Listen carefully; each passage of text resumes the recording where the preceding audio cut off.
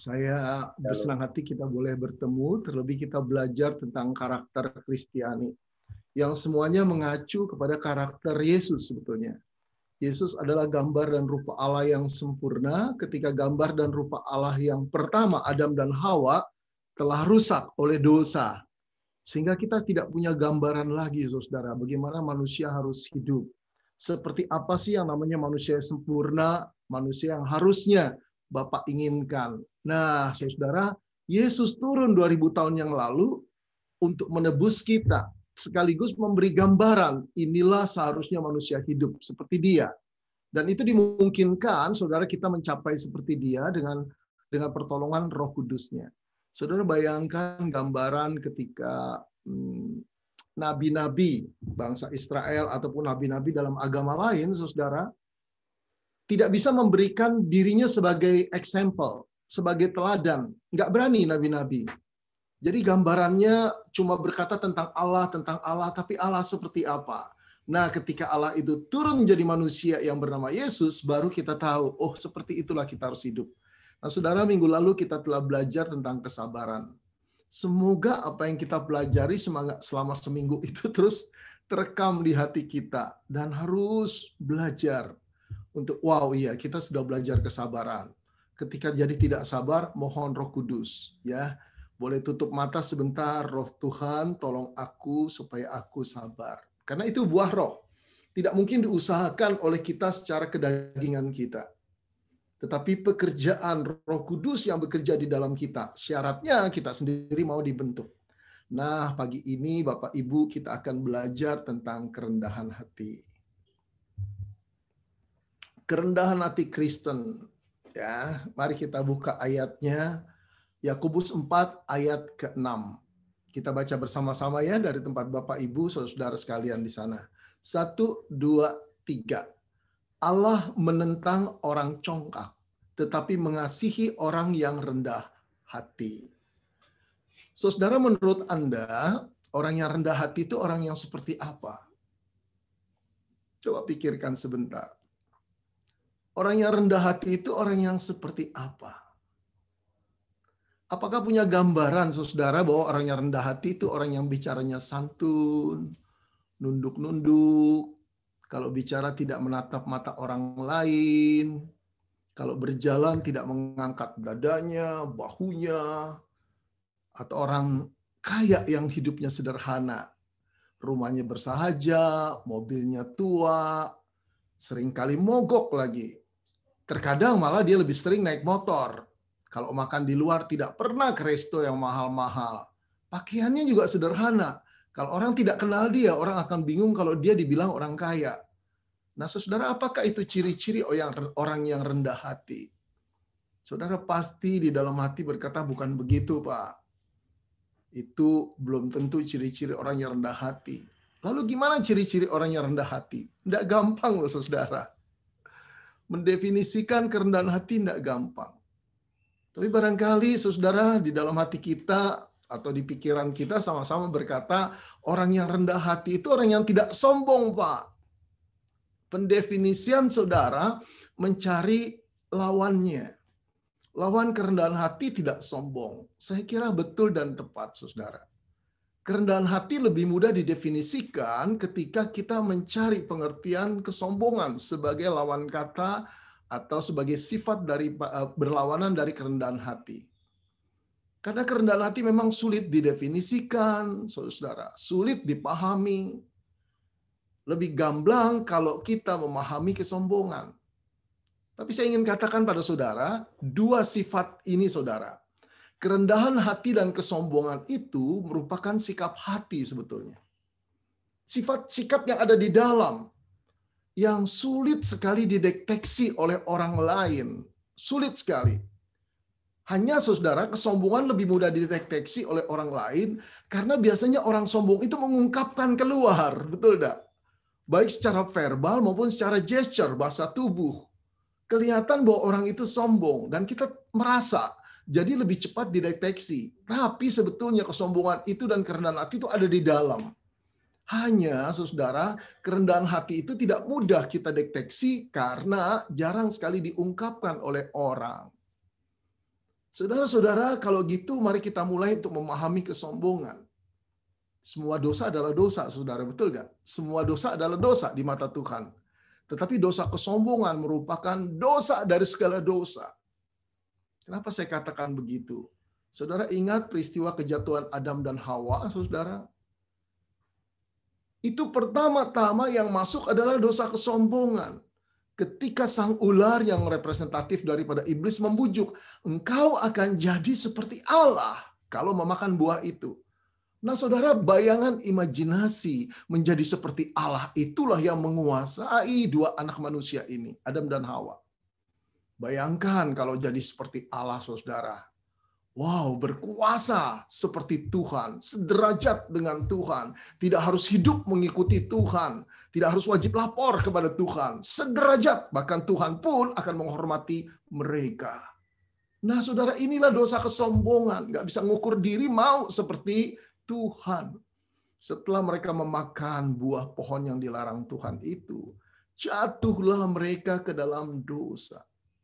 Setelah mereka jatuh ke dalam dosa, dosa menjalar ke semua aspek hidup mereka dan keturunan mereka. Bermula dari dosa awal itu, saudara, kesombongan. Saudara yang dikasihi Tuhan, seorang bapak teolog, bapak gereja teolog yang bernama Thomas Aquinas. Ini gambarannya, saudara. Thomas Aquinas yang hidup di abad 13. Berkata satu kalimat yang menggelitik. Kesombongan adalah bapa dari segala dosa. Pride is the father of all sins. Wow, saudara, penggambarannya tepat sekali. Pride is the father of all sins.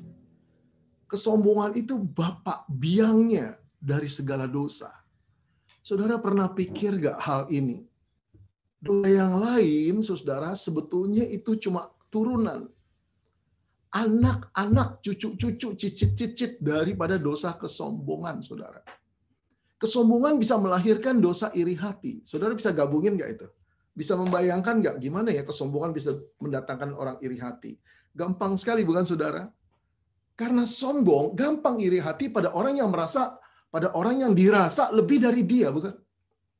Kalau orang yang lebih rendah dari dia, dia tidak merasa iri hati. Dia cuma merasa, wow, saya lebih hebat. Itu kesombongan. Kesombongan juga melahirkan dosa pertengkaran, kebencian, bahkan pembunuhan. Pembunuhan asalnya dari mana? Dari kesombongan, saudara. Kesombongan bisa melahirkan dosa dusta. Betul nggak? Orang yang sombong biasanya pengen dinilai lebih tinggi. Dan biasanya kalau dia sedang menghadapi realita yang tidak sebenarnya, realita yang merendahkan dirinya, dia akan meng-create satu cerita. Satu cerita. Misalnya, orang kalau sudah sombong, saudara, selalu cerita yang besar, perusahaannya banyak, ketika perusahaannya itu pailit dan terpaksa dijual. Ketika temannya berkata, saya dengar perusahaan kamu dijual ya? Mau nggak dia berkata, iya sih, cash flow-nya kacau balau, saya lagi susah, bank nggak kasih saya pinjam. Nggak bisa. Karena apa? Karena kesombongan sudah jadi habitnya dia, sikap hatinya seperti itu. Bisa jadi dia ngarang sebuah cerita, dia bisa jadi, iyalah, aduh, itu mamanya anak-anak. Selalu saja ngomong nggak enak di telinga saya. Pak, kita ini udah mulai tua, sampai berapa jauh sih mengurusin perasaan terus, sampai mati? Udah cukup lah, Pak, nikmati hidup, jualah satu-satu. Akhirnya mau jual, betul, dijual karena rongrongan istri, bukan karena kesulitan ekonomi. Saudara-saudara, pride is the father of all sins. Kesombongan bisa melahirkan dusta, kesombongan bisa melahirkan fitnah, kesombongan bisa melahirkan perjinahan. Nah, saudara hubungin sendiri deh. Karena sombong, karena merasa punya uang, segala sesuatu bisa dibeli, bukan? Suara orang dibeli, tubuh orang dibeli. Lalu membanggakan betapa jantannya diranjang. Semua itu kesombongan, saudara. Waduh, kesombongan juga bisa menguasai seorang wanita, bukan? Ngelihat seorang laki-laki yang ganteng, kaya, dan sukar dibujuk, dirayu, dia berkata, jatuh di tangan saya. Wow. Saudara-saudara, pride is the father of all sins. Saudara, betapa berbahayanya dosa kesombongan yang menjadi lawan rendah hati. Saudara, mari kita lihat ini. Sayangnya saudara, dosa kesombongan itu natural oksigen yang kita hirup. Tidak berasa tetapi selalu ada. Ini loh parahnya saudara. Dosa kesombongan itu sukar dideteksi karena natural oksigen. Sealamiah udara yang kita hirup. Tidak berasa tapi selalu ada di dalam diri kita. Saudara-saudara coba perhatikan. Setiap dosa paling tidak menimbulkan perasaan guilty feeling. Betul nggak? Sebut dosa apa saja. Dusta kah? Dusta kecil saja saudara. Kita langsung, ya nggak benar tuh tadi saya ngomong. Fitnah, kebencian, nggak apa-apa bapak, nggak apa-apa ibu, dalam hati, besok lo ya. Setiap dosa paling tidak menimbulkan perasaan guilty feeling. Tapi hanya satu dosa yang selalu membuat diri merasa lebih benar. Tidak salah. Dosa apa? Kesombongan, saudara. Waduh, berbahaya sekali, bukan? Nah, saudara, bila kesombongan itu selalu merasa diri benar, berbeda dengan kerendahan hati. Setelah berangkat dari kesombongan, kita mulai memahami kerendahan hati Kristen itu. Kalau kesombongan itu selalu merasa diri benar, berbeda dengan kerendahan hati. Orang yang rendah hati selalu merasa dirinya adalah orang yang dilayakkan, dibenarkan oleh Tuhan, dan tidak dapat melakukan apa-apa tanpa Tuhan. Ia tidak berani, sehingga ia tidak berani, saudara, untuk membanggakan dirinya di hadapan Tuhan dan di hadapan manusia. Saya ulang lagi, saudara ya. Saudara, bila kesombongan itu selalu merasa diri benar, berbeda dengan kerendahan hati. Saudara, orang yang rendah hati selalu merasa bahwa dirinya adalah orang yang dilayakkan, dibenarkan oleh Tuhan, dan tidak dapat melakukan apa-apa. Tidak mampu berbuat apa-apa di luar Tuhan. Karena itu, ia tidak berani membanggakan dirinya di hadapan Tuhan atau di hadapan manusia. Jadi kerendahan hati itu merupakan sikap hati yang terutama, saudara, kepada Tuhan dulu. Tuhan yang di atas. Bukan terhadap sesama. Boleh sih, saudara, seseorang selalu, kalau bicara, ya benar, oh bagus sekali, ya. Tapi di hatinya siapa yang tahu? Dia sedang menilai dan menghakimi. Padahal dia tidak setuju, padahal menganggap remeh orang yang mengucapkan kalimat-kalimat atau kebenaran yang dia dengar. Jadi kerendahan hati itu sikap yang sebetulnya terutama kepada Tuhan. Ketika sikap yang utama kepada Tuhan itu beres, tahu bahwa dia sebetulnya orang yang tidak layak, tapi dilayakkan Tuhan. Orang yang tidak benar, penuh dengan kekotoran dosa, tapi dibenarkan Tuhan oleh darah Kristus. Orang yang sebetulnya jauh dari mampu, tapi dimampukan oleh Tuhan. Nah, hal ini beres dulu di hadapan Tuhan. Ketika dia merasakan semuanya itu, dengan kata lain, anugerah Tuhan itu, dia tidak mampu untuk menyombongkan diri. Baik di hadapan Tuhan ataupun sesama. Saudara-saudara, menarik sekali, saya akan memberikan sebuah contoh, saudara. Saya ambil Paulus, saudara. Saudara, mari kita lihat apa yang ditulis Paulus kepada jemaat Korintus. Dia berkata begini, saudara, dalam 1 Korintus, dia berkata, karena aku, saya tunjukkan 1 Korintusnya, saudara ya. 1 Korintus 15 ayat 9. Saudara, dia sedang menulis surat kepada jemaat Korintus yang sebetulnya dia injili dulu. Sampai beberapa orang di Korintus yang kafir itu jadi Kristen dan mendirikan gereja. Dia gembalakan, saudara, kira-kira 18 bulan ada di sini. Tetapi setelah dia pergi menginjili ke tempat lain, dia mulai difitnah, tidak dipercaya, dianggap sepi, dianggap remeh, motifnya tidak benar. Lalu dia tulis, karena aku adalah yang paling hina dari semua rasul. Bahkan tidak layak disebut rasul. Sebab aku telah menganiayai jemaat Allah.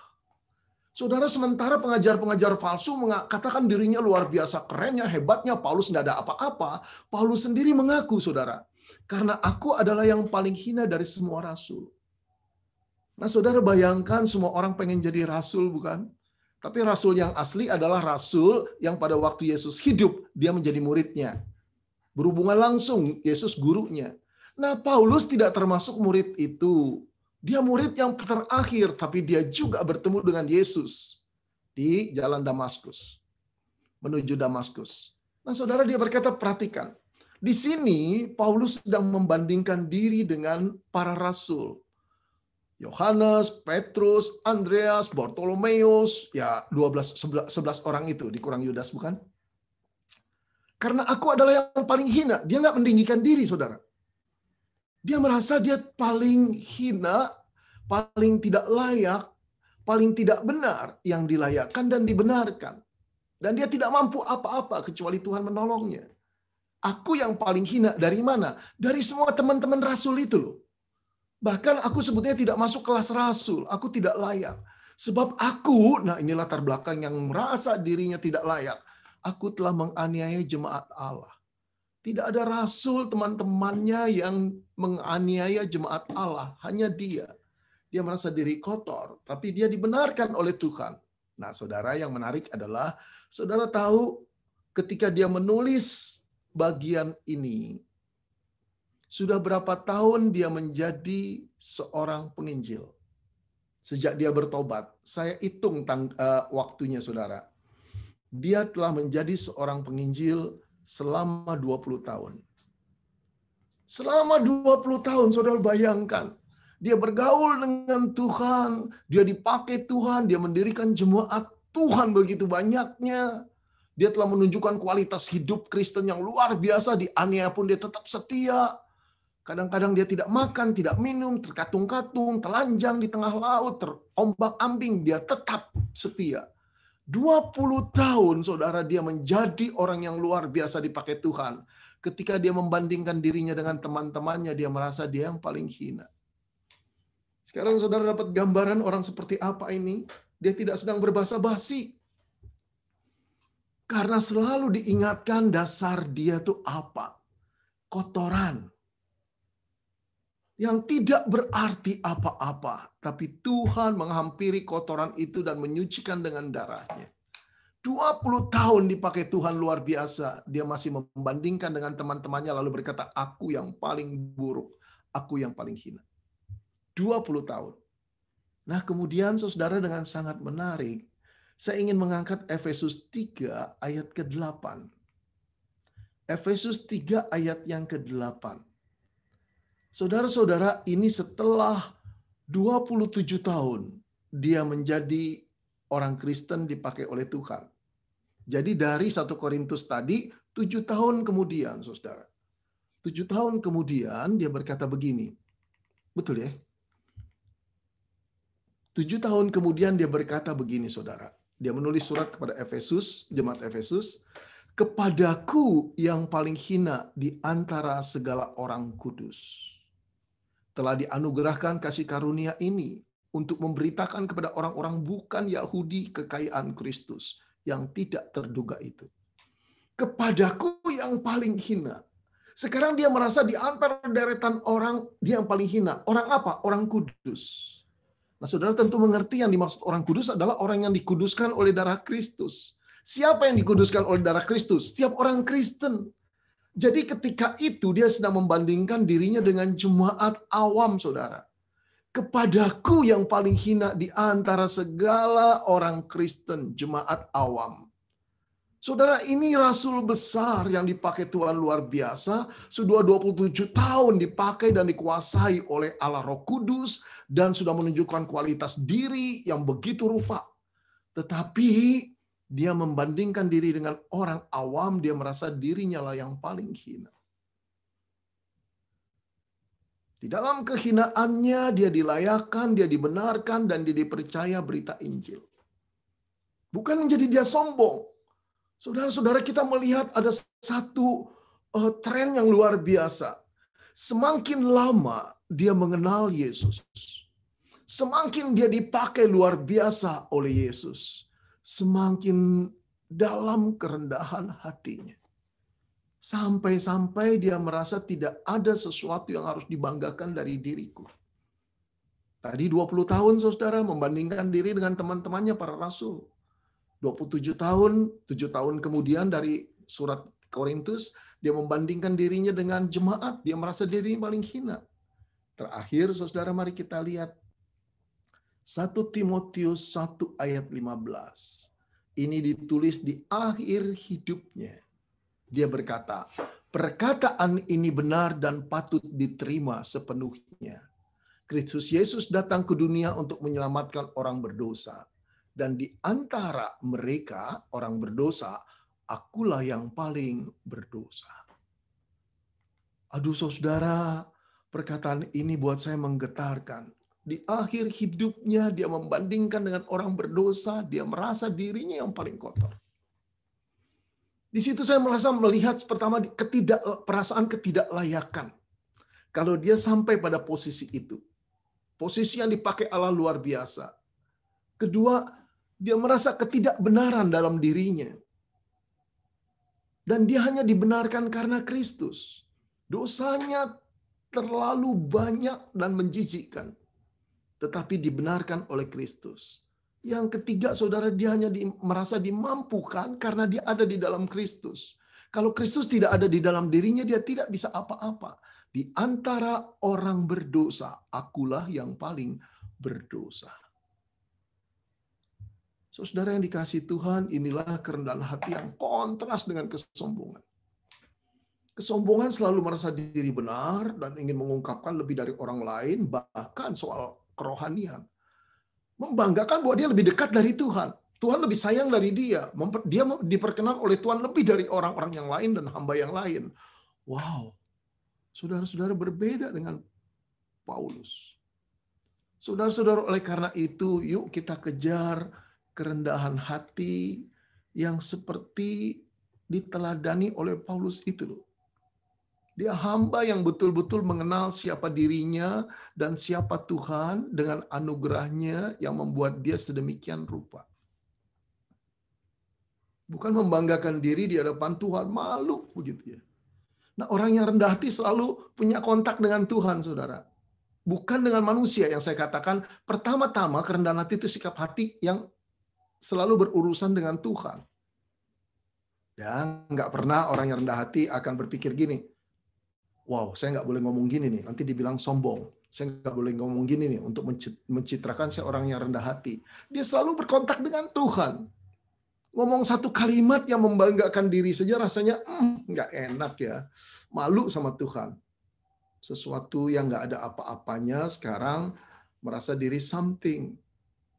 Saudara, orang yang rendah hati mengungkapkan penilaiannya secara jujur. Penilaian diri, saudara. Tidak melebih-lebihkan, juga tidak mengurangi. Paulus tidak merasa sombong, Paulus juga tidak merasa dia mengurangi bahwa memang dia orang kotor kok. Ya, sangat berdosa. Saudara, orang yang rendah hati tidak menyombongkan karunia Allah. Tetapi juga tidak menganggap sepi karunia itu. Tidak merasa superior, tapi juga tidak merasa inferior. Seorang yang rendah hati berterus terang mengenai dirinya. Dan dia tahu saudara-saudara keberadaannya. Dia tidak mencoba untuk mencitrakan lebih tinggi, lebih berotoritas. Enggak. Apa adanya. Tuhan beri 5, ya 5. Tuhan beri 10, ya 10. Nah, kadang-kadang orang yang diberi 10 oleh Tuhan cemerlang, bukan? Orang yang cemerlang, saudara, belum tentu sombong. Orang yang sombong itu memang dari dasar hatinya ingin mendapat kehormatan. Orang yang rendah hati, saudara, kadang-kadang bisa ngomong terus terang dan keras perkataannya. Tetapi belum tentu untuk orang menilai dirinya luar biasa. Nah, orang yang sombong seringkali, saudara, justru tidak mau ada di panggung. Main di balik layar, tapi selalu menilai orang dan mengeritik orang, lalu kemudian menjelek-jelekan orang. Oh, saudara, kerendahan hati bukan satu sikap, halus tutur kata, kemudian kalau ngomong membungkuk-bungkuk. Enggak selalu seperti itu, saudara ya. Itu ciri dari luar. Menarik sekali berbicara tentang kerendahan hati. Saudara, seorang yang rendah hati adalah seorang yang mengakui bahwa di luar Tuhan, ia tidak dapat melakukan apa-apa. Dia tidak pernah, saudara, memberi kesan bahwa ia sedang menonjolkan diri. Saudara, seorang yang rendah hati seringkali melontarkan pujian kepada orang lain. Pujian yang tulus. Tapi dia juga bisa menerima pujian dengan senang hati kepada orang yang memberinya. Kerendahan hati tidak ditunjukkan, "Wih, Bapak luar biasa ya, Ibu luar biasa." Enggak lah, enggak, bukan saya lah, bukan. Wah, cuma Tuhan. Kadang-kadang sikap itu menggelitik, saudara, dengan pemikiran, benar gak sih orang itu begitu? Kalau dipuji kok rasanya dia senang sekali. Ya, orang yang rendah hati bisa menerima pujian dari orang. Bapak luar biasa, pemikirannya tadi bijaksana. Ibu benar waktu mengungkapkan di rapat. Terima kasih. Terima kasih aja dengan sadar bahwa itu kemurahan Tuhan, itu hikmat dari Tuhan. Jadi orang yang rendah hati tidak menolak dipuji orang, tidak mencari pujian. Kalau dia datang, ya terimalah. Kemudian cepat-cepat balikan kepada Tuhan. Itu milik Tuhan. Nah, orang yang sombong selalu haus akan pujian. Dikumpulkan terus dan tidak pernah puas. Lalu diimajinasikan perkataan-perkataan yang tadi dia dengar, pujian-pujian. Kita semua tergoda untuk itu, termasuk saya. Ya, saudara, dosa kesombongan senatural oksigen yang kita hirup. Tidak terasa, tapi dia sudah ada. Saudara yang dikasihi Tuhan, Paulus mendorong orang Kristen untuk tidak berpikir lebih daripada apa yang seharusnya, yang patut mereka pikirkan. Artinya, nilailah diri dengan pas. Kalau kita diberi karunia 5 oleh Tuhan dan dipercaya tugas pelayanan dan hanya kita yang mampu, mari kita tidak berkata, aduh jangan saya dah, saya nggak bisa apa-apa. Orang tahu kita bisa apa-apa kok. Dan tugas itu memang pas buat kita. Biarlah kita berkata, oke, saya ambil tugas ini. Karena tahu Tuhan yang menunjuk. Setelah tugas ini sukses, kita tidak dalam hati berkata, lihat setiap tugas yang dikasih pada aku pasti oke, beres semua. Enggak, kita tahu Tuhan yang beranugerah memberi kemampuan itu. Saudara, sama seperti seorang pengkhotbah kalau habis berkhotbah. Saya telah menggumuli bidang ini, saudara, 43 tahun. Dari sejak saya masuk STT, memikir tentang khotbah, konsep khotbah, terus kemudian saya diberi pendidikan juga di S1, di S2, S3 tentang ini. Saya mengajar puluhan tahun, sekarang mentraining para hamba Tuhan. Banyak godaan pengkhotbah. Salah satunya adalah dari persiapan saja sudah menanti pujian. Ketika menyampaikannya kita excited, semua orang melihat kita. Setelah turun kita mengharapkan orang berkata, Bapak khotbahnya bagus, luar biasa. Saudara, nggak salah menerima pujian dari orang, tapi kelirulah kalau menanti pujian itu datang. Kita tidak bisa tolak pujian itu datang. Tapi kelirulah kalau kita menikmatinya terus-menerus dalam imajinasi kita. Yang terpenting adalah pujian itu diterima secara natural, terima kasih, masuk ke ruang doa pada Tuhan dan kembalikan semua. Itu bukan punya kita. Itu diberi Tuhan untuk kemuliaannya. Dengan demikian kita stabil. Apakah pelayanan kita akan mengakibatkan pujian atau kritikan tidak membuat kita itu mundur?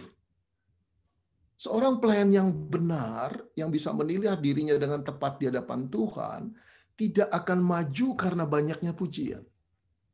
Tidak akan mundur karena banyaknya kritikan. Asal dia tahu bahwa inilah tugas yang Tuhan ingin dia lakukan. Entah dikritik, entah dipuji, dia tidak akan goyah. Banyak orang yang mundur dari pelayanan karena tersinggung, bukan?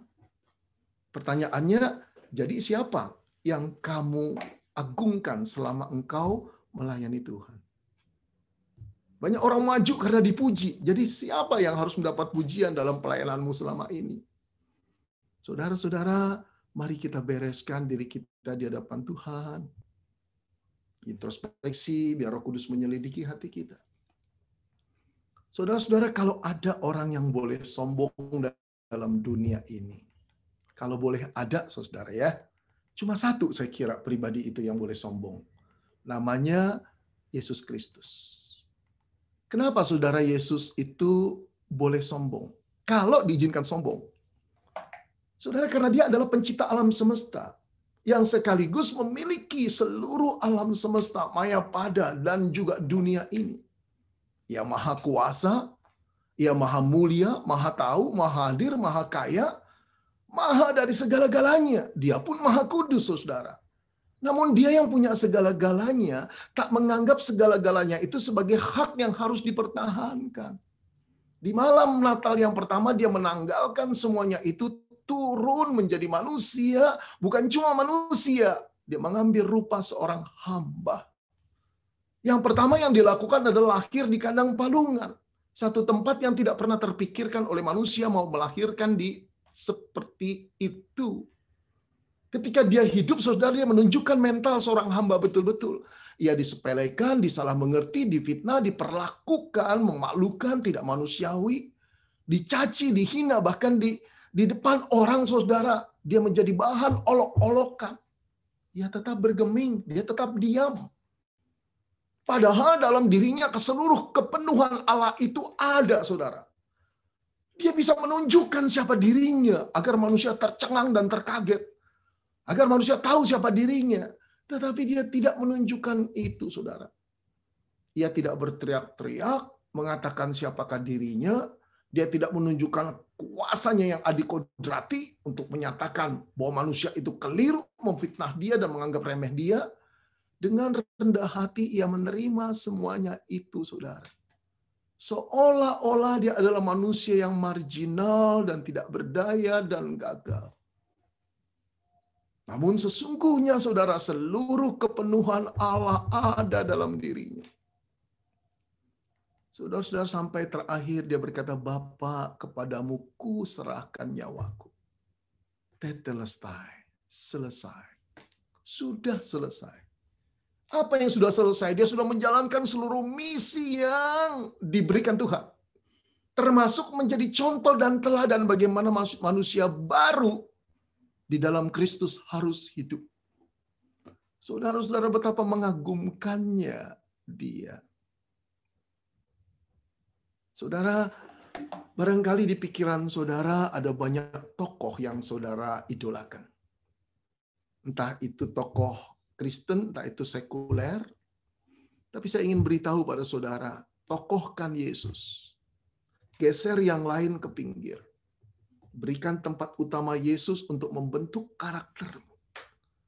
Bapak Ibu yang dikasihi Tuhan, Bapak Ibu rata-rata pembisnis, bukan? Kaum profesional.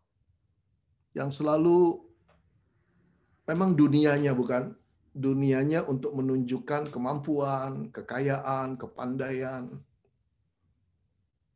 Tapi kalau kita membiarkan dunia itu mencitrai kita, memberi gambaran dan membentuk pribadi kita, kita menjadi cetakan dunia. Paulus berkata, berubahlah oleh pembaharuan pikiranmu. Pikiran konsep-konsep dunia yang sekuler, hedonis, now and here, yang selalu berpusat sekarang dan di sini, di dunia. Tidak pernah berpikir jauh ke depan, ke dalam kekekalan.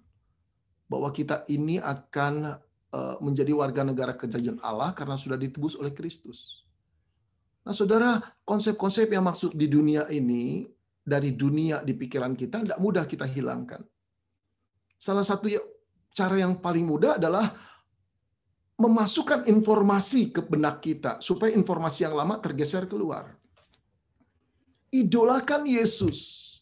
Dengar perkataan Yesus, baca Alkitab tentang Yesus, saudara, dan juga buku-buku tentang Yesus. Saudara, cuma satu idola yang kita butuhkan, Yesus. Nah, saudara, selalu pikirkan dalam setiap situasi, kalau Yesus seperti aku dalam posisi aku, apa yang kira-kira dia perbuat? What would Jesus do? Itu penting, saudara, untuk kita menjadi seru. Saudara-saudara, saya telah menjadi orang Kristen 43 tahun.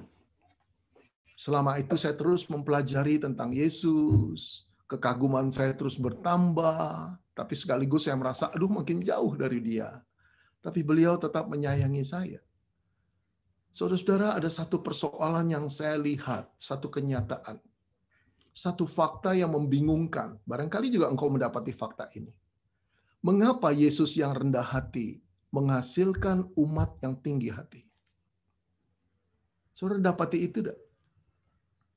Kenapa Yesus, Allah kita yang rendah hati, menghasilkan banyak umat yang tinggi hati?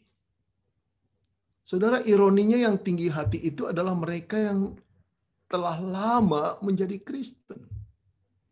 Bahkan mereka yang tinggi hati itu adalah pemimpin gereja yang luar biasa besarnya.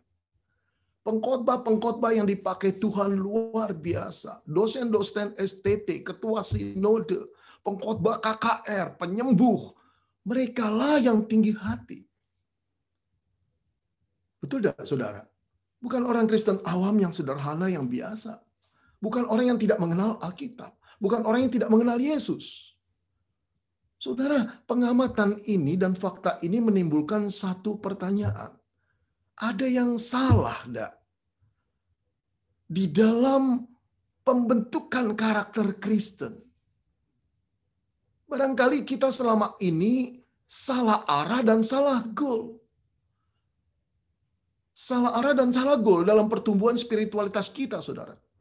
Kita menjadi orang Kristen, saudara, yang dicetak, yang diimage-kan untuk menjadi orang Kristen bukan seperti gambaran Alkitab.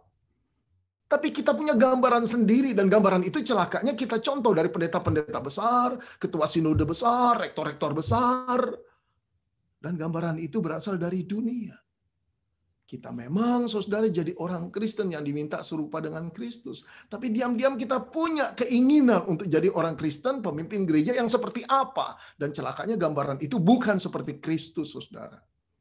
Saudara, tidak heran arah kita bertumbuh berbeda. Goal yang terjadi pun berbeda, saudara. Menyedihkan, bukan? Saudara, saya ingin tutup dengan sebuah cerita. Satu kesaksian yang pernah saya baca, saudara, tentang seorang pendeta di Afrika Selatan. Dia seorang pendeta yang terkenal, petinggi sinode, pandai luar biasa, kepemimpinannya luar biasa hebatnya, khotbahnya luar biasa. Dia pengkhotbah KKR, saudara, di negaranya. Saudara, sebagaimana seringkali terjadi, pada waktu dia mulai di STT, dia termasuk mahasiswa yang baik sekali, saudara. Humble luar biasa, teachable. Kalau ditegur, diajarkan, dia bisa terima. Tanpa dia tutup-tutupi. Itulah ketulusan hati dari dia. Tetapi saudara, setelah 10 tahun melayani, belasan tahun, kemudian dia diangkat jadi petinggi sinode, engkau dan saya akan bertemu dengan pribadi yang berbeda. Dia tinggi hati karena dia terkenal, dia angkuh karena menganggap dia adalah petinggi sinode. Tidak mudah orang mengkoreksi dia, tidak mudah. Dia selalu keras kepala dan berdebat. Dan dia memang pintar berdebat. Saudara, satu kali dia ingin sekali belajar ke luar negeri. Lalu dia mulai meng-apply-nya, melamarnya, dan tentu saja minta beasiswa, bukan? Dia ingin melamar ke Amerika. Saudara-saudara, setelah dia lengkapi semuanya, email-emailan, dia dapat, saudara. Satu email datang dan berkata dari sekolah, calon sekolahnya, kamu diterima dan mendapat beasiswa. Wah, rasanya pengen menjerit, saudara. Gembira sekali. Itulah impian para hamba Tuhan di seluruh dunia, belajar di Amerika, saudara. Dan mendapat beasiswa. Nggak mudah, saudara. Kalau sekarang saja kira-kira 1 tahun bisa menghabiskan 1 miliar, saudara. Nggak mudah cari duit 1 miliar 1 tahun. Apalagi buat hamba Tuhan. Tapi kalau dapat scholarship, wow. Saudara-saudara, betapa bangganya dia. Dia menceritakan kepada banyak orang di tempat dia khotbah, pada sinode kenalannya. Dia menceritakan, dia membagikan emailnya. Dalam pikirannya dia dapat karena sekolah itu tahu dia orang terpandang, punya jabatan posisi Kristen yang luar biasa di negaranya, dan pandai. Saudara-saudara, singkat cerita, pada saat yang ditentukan berangkatlah dia ke Amerika. Saudara, setelah mengalami perjalanan pesawat yang panjang, hari itu dia tiba di airport, saudara. Ya langsung memilih taksi dengan 4 koper yang besar-besar, saudara. Nah, taksi itu membawa dia ke seminari, ke STT tempat dia mau belajar. Besar sekali, saudara. Kalau seminari di Amerika tuh besar, muridnya bisa 3.500, 4.000 orang. Wow. Nah, saudara, sampai di sana, sepi seminari itu. Kenapa? Karena masih liburan. Masih summer, saudara. Belum ada yang datang, sekolah belum mulai. Seminggu lagi baru mulai. Di dalam kebingungan, saudara, dia sudah ada pada lokasi yang dia disuruh tempatkan di sana, di sebuah asrama. Tapi dia tidak tahu kamarnya dan tidak ada yang nyambut. Tukang taksi pun bingung, saudara. Lalu di tengah-tengah kebingungan, ada satu orang tua, kurus, datang menghampirinya. Lalu orang tua itu berkata, "Can I help you, sir?" Bisa saya bantu, Tuan? Oh ya, saya perlu bantuan. Saya calon mahasiswa di sini, mahasiswa baru, saya diterima. Oke, kamu tahu ini di mana letaknya dormitori ini, asrama ini, saya di nomor ini. Oh, tentu saja saya tahu, Tuan. Tolong bawakan koper-koper itu ya. 4 koper gede-gede, saudara. Jangan takut, jangan khawatir. Nanti saya kasih tips, oke? Ya, Tuhan, terima kasih. Kemudian dia tunjukkan. Bapak tua itu angkat koper satu persatu, betul-betul berat, luar biasa. Mahasiswa itu tunggu di atas. Setelah semua kopernya tiba di kamar, dia keluarkan dompet, lalu dia keluarkan beberapa dolar dan dikasih bapak tua itu. Bapak tua itu berkata, "No, thanks, sir. Terima kasih, Tuan. It's my job. Itu sudah tugas saya kok." Nggak apa-apa, nggak ada orang. Ambil saja. Terima kasih, Tuan. Terima kasih. Didesak-desak pun tidak mau. Akhirnya, oke lah. Bapak tua itu turun, saudara. Rasa keletihan sekali. Saudara, seminggu kemudian perkuliahan dimulai. Hari pertama adalah kebaktian, pembukaan semester. Terlihat dosen-dosen memakai toga-toga kebesarannya, tentu saja rata-rata S3, saudara ya, dengan toga yang besar, wow, berwibawa sekali. Kemudian WL-nya, liturgosnya mulai dengan satu pujian him yang luar biasa agungnya. Itu seminari, chapelnya juga tinggi, gotik seperti itu, saudara, dengan pipe organs. Waktu menyanyi, mahasiswa dari Afrika itu, Bapak Pendeta itu berdiri dengan penuh semangat, melihat di tengah-tengah pujian itu keagungan Tuhan. Wow, dia pengen cerita pada rekan-rekannya. Gini loh, luar biasa seminariku. Saudara, setelah menyanyi pujian beberapa saat, kemudian WL-nya berkata, "Silahkan Bapak Rektor menyampaikan firman Tuhan." Dari bangku terdepan, mulailah saudara muncul seorang tua, kecil, kurus. Kayaknya baju toganya kebesaran deh. Udah keberatan deh, gak? Waktu naik pelan-pelan dia angkat baju toganya, sampai di mimbar dia berkata, "Selamat datang murid-muridku, selamat datang saudara, welcome." Saudara, betapa kagetnya pendeta Afrika Selatan itu ketika melihat siapa yang naik. Bapak tua pengangkat kopernya. Dia bingung, saudara. Wow. Jantungnya mulai berdetak. Kemudian rektor tua itu berkata, "Mari kita buka firman Tuhan." Lalu membuka firman Tuhan, yuk kita berdoa. Doa, kata-katanya juga sederhana, pelan-pelan. Lalu setelah itu membaca Alkitab, dia mulai menjelaskan firman itu. Pendeta Afrika Selatan itu melihat suasana yang betul-betul berbeda. Semua orang memandang ketua STT itu. Di balik khotbah yang sederhana itu, tiba-tiba dia rasakan satu kuasa Roh Kudus. Lalu tidak lama kemudian dia melihat rektor itu terus-menerus air matanya keluar. Lalu dia berbisik-bisik dalam hati, "I see Jesus in this man. I see Jesus in this man." Aku melihat Yesus dalam diri orang ini. Aku melihat Yesus dalam diri orang ini. Air matanya nggak berhenti, saudara, sepanjang khotbah itu. Selesai khotbah ditutup, semua diajak doa. Pendeta Afrika ini nangis dengan hancur hati berkata, "Hancurkan hatiku Tuhan. Hancurkan kesombonganku." Saudara-saudara, kesombongan pendeta Afrika itu hancur karena kerendahan hati seorang rektor. yang tua, yang nampak lemah, yang tidak punya tendensi untuk menunjukkan siapa dirinya dan kedudukannya. Saudara, itulah jiwa Kristus. Kita harus mengarah ke sana. Apa yang kita punya, apa yang kita miliki, kemampuan kita cenderung menjadi minyak api, power yang membuat kita ingin menunjukkan kehebatan diri kita. Tapi kalau kita urut-urut, semua itu berasal dari Tuhan. Tidak layak, saudara, kita tunjukkan untuk kemuliaan kita. Biar kita tunjukkan untuk kemuliaan Tuhan. Hendaklah terangmu bercahaya di depan semua orang, agar orang tahu perbuatanmu yang baik, sehingga mereka memuliakan nama Bapa di surga. Saudara, pada akhirnya, saudara, saya akan kembali kepada firman Tuhan ini. Allah menentang orang congkak, tetapi mengasihi orang yang rendah hati. Saudara, sulit berlawanan dan bermusuhan dengan Tuhan. Sulit hidup ditentang oleh Tuhan. Tapi Tuhan pasti menentang kita-kita yang sombong. Tetapi Dia mengayomi, Dia mengasihi, Dia senang bergaul dengan orang yang rendah hati. Karena itu adalah sifatnya, kepribadiannya. So, jadilah orang yang rendah hati. Yuk kita berdoa. Bapa di dalam surga, kami tahu menjadi sombong itu natural. Tapi menjadi rendah hati membutuhkan perjuangan.